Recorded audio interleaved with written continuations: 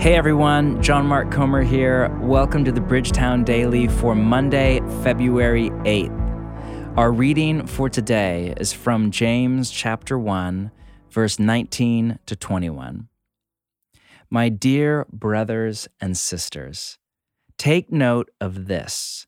Everyone should be quick to listen, slow to speak, and slow to become angry. Because human anger does not produce the righteousness that God desires. Therefore, get rid of all moral filth and the evil that is so prevalent, and humbly accept the word planted in you, which can save you. Let me read verse 19 over you one more time. That is a command in the text. Everyone should be quick to listen, slow to speak, and slow to become angry. I'm recording this on Sunday afternoon. It's about 1:30 the day before February 8th. The Super Bowl is in full swing. I am likely missing the weekend's halftime show or whatever it is. And I just finished teaching for our Sunday morning gathering at Bridgetown. And whenever I get done teaching, it was a great morning, but doesn't matter. I start to replay in my mind all of the things that I wish I had not said. Ooh, I wish I had not made that joke. Oh, I wish I had not made that point. Oh, I wish I had not made that aside. There is a proverb. Tell me all you want. No, it was okay. But there is a proverb in the Hebrew wisdom literature that is a great kind of synopsis of the danger of my job. Quote, in the multitude of words, sin is not lacking. Stand up on a stage in front of the church or on the internet and talk for 40 minutes, as I just got done doing, and you are bound to sin at some point. An unkind joke, a sarcastic dig at somebody else's expense, God forbid, an untrue doctrine or idea, a self-glorifying aside, who knows? For this reason, James goes on to write, after his command to be quick to listen and slow to speak, he goes on to write in the next chapter, let not many of you become teachers, because you know that we who teach will be judged more strictly. That is not like my life verse, not a favorite for me. That is followed by the most famous passage in all of Scripture on the tongue. Listen to an excerpt. Consider what a great forest is set on fire by a small spark. The tongue also is a fire, a world of evil among the parts of the body. It corrupts the whole body, sets the whole course of one's life on fire, and is itself set on fire by hell. All kinds of animals, birds, reptiles, and sea creatures have been tamed and have been tamed by mankind, but no human being can tame the tongue. It is a restless evil, full of deadly poison. James, though, is saying all of this, a very grave warning about the danger of the tongue or the danger of talking. He's saying all of it with his tongue or his pen, to be more literal. So he's not down on talking in general, but for James, there is a very important order. The order is listen first, then talk. Or in his language, let everyone be quick to listen and slow to speak. Most of us, and I'm guilty as charged, are the exact opposite.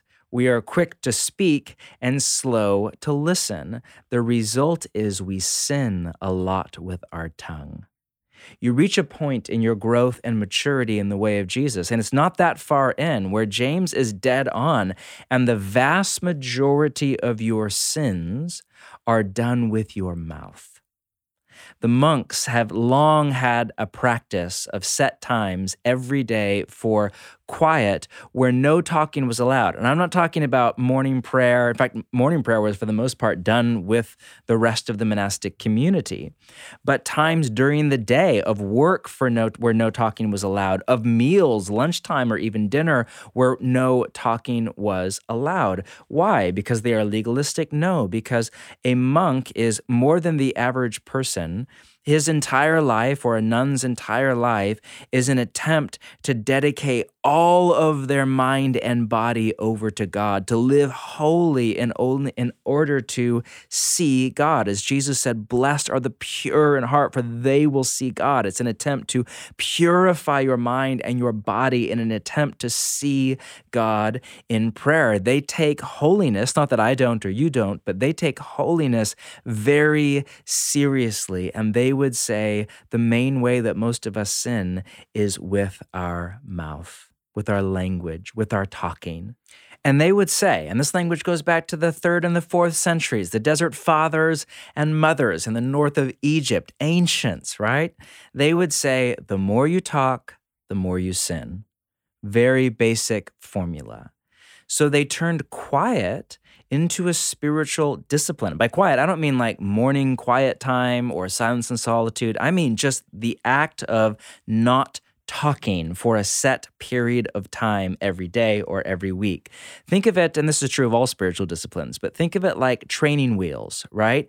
You practice not talking for an hour a day or a day a week or whatever, and in doing so, you are training your mind and your body and your tongue itself to listen more than you talk, because that is not natural for most of us. But listening is hard, because when we listen, we're not in control. We're not in control of what other people say, of whether or not they say things that are true or untrue, whether or not other people in the conversation believe a lie or not.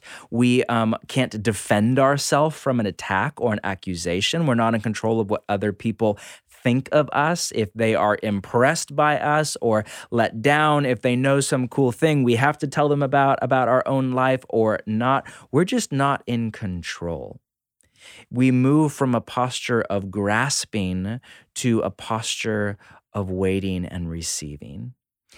If you don't believe me, next time you're out for coffee with your friend group or even with your community or your small group, set a timer on your watch for, 5 or 10 minutes, just to have a little secret practice. Don't tell anybody, and see what it feels like to just listen. Not make a comment, not throw in an anecdotal story, not disagree, not defend yourself, not add in, just listen. Notice how not in control you are. You will become hyper aware of all the ways that all of us, myself included, use language in an attempt to control, to get other people to think what we want them to think, do what we want them to do, help us the way we want them to help us. And whenever we grasp for control, in particular of other people, we sabotage love. And listening is a form of love. When people feel listened to, even if you disagree with most of what they say, they feel loved. Listening takes us to the posture of a disciple of Jesus, not of a grasping for control, but of receiving all of life as a gift. Notice that James in chapter 1, the opposite of the moral filth and the evil that is so prevalent, i.e. through when we are quick to speak and slow to listen, is to, quote, humbly accept the word planted in you, which can save you. Humbly accept the word planted in you. Just adopt this posture of listening and receiving all of your life from God as a gift. God is the one who is saving you. You don't have to save yourself. You don't have to save your community. You don't have to save the world. God is the one who is saving you. We just sit at his feet and listen. It's been said that the primary posture of a disciple of Jesus is sitting at his feet and listening. Cue the story of Mary and so many other in the Gospels. The more we learn to adopt this posture of just sitting at Jesus' feet in quiet listening to God first, to other people, and even to our own heart, the more we adopt that posture, the less we will sin and the more we will love. As always, Jesus is our great example. I think not only of his life, but of his arrest under trumped-up charges and his sham of a trial before the Sanhedrin. The gospel writers tell us he, quote, opened not his mouth, when he was slandered, when there were lies that were flying all around him, when his life itself, not just his reputation, his life itself was under duress, he opened not his mouth. Can you imagine that level of self-discipline and of love? As Peter later interpreted it, Christ suffered for you, leaving you an example that you should follow in his steps. He committed no sin, and no deceit was found in his mouth. Speaking of the same story, when they hurled their insults at him, he did not retaliate. When he suffered, he made no threats. Instead, he entrusted himself to him who judges justly. The opposite of control is trusting in God. And when we listen, we practice not just less sinning, we practice trusting in God. God is the one who can and will save us, and we just receive all of that as a gift. My invitation to you today on this Monday is to adopt Jesus' posture as you go through your day, to be slow to speak and quick to listen, to let go of trying to control other people's opinions of you. After all, your reputation is not who you are. It's who other people think you are. Just let go of that and listen to God, to others, and to the voice of the Holy Spirit in your own heart's desire as you move through the day. Let's do that now to end. I invite you just to take a few deep breaths. Every time we breathe, we realize that all of life is a gift. We did not earn the oxygen in our lungs. We don't deserve it. It's just gift from the Creator to the creation.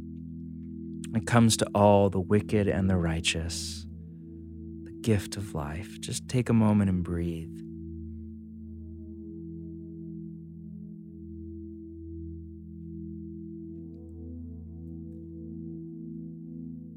Now I invite you to open your mind's eye to God's voice.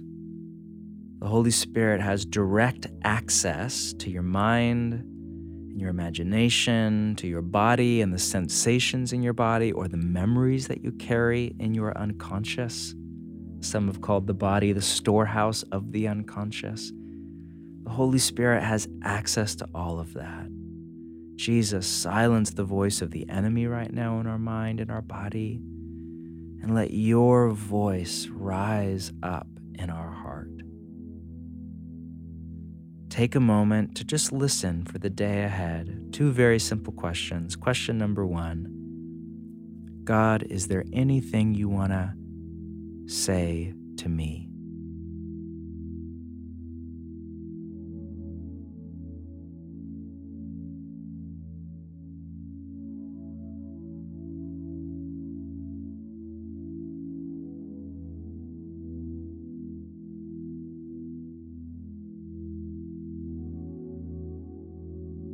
Question number 2, God, is there anything you want to say through me? A word not for me, but for a coworker or a family member, a roommate or a neighbor, someone on the street. Is there a word you have of love or comfort or wisdom or kindness to pass on to another?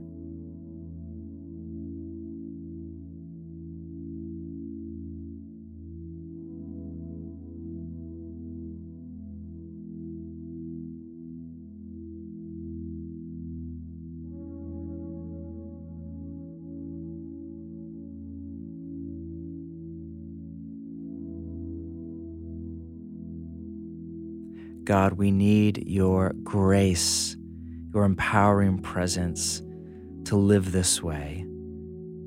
We need your grace, God. We pray, help us, save us, help us to be quick to listen, slow to speak, and slow to become angry today. Help us to talk less, to listen more, to sin less, to love more.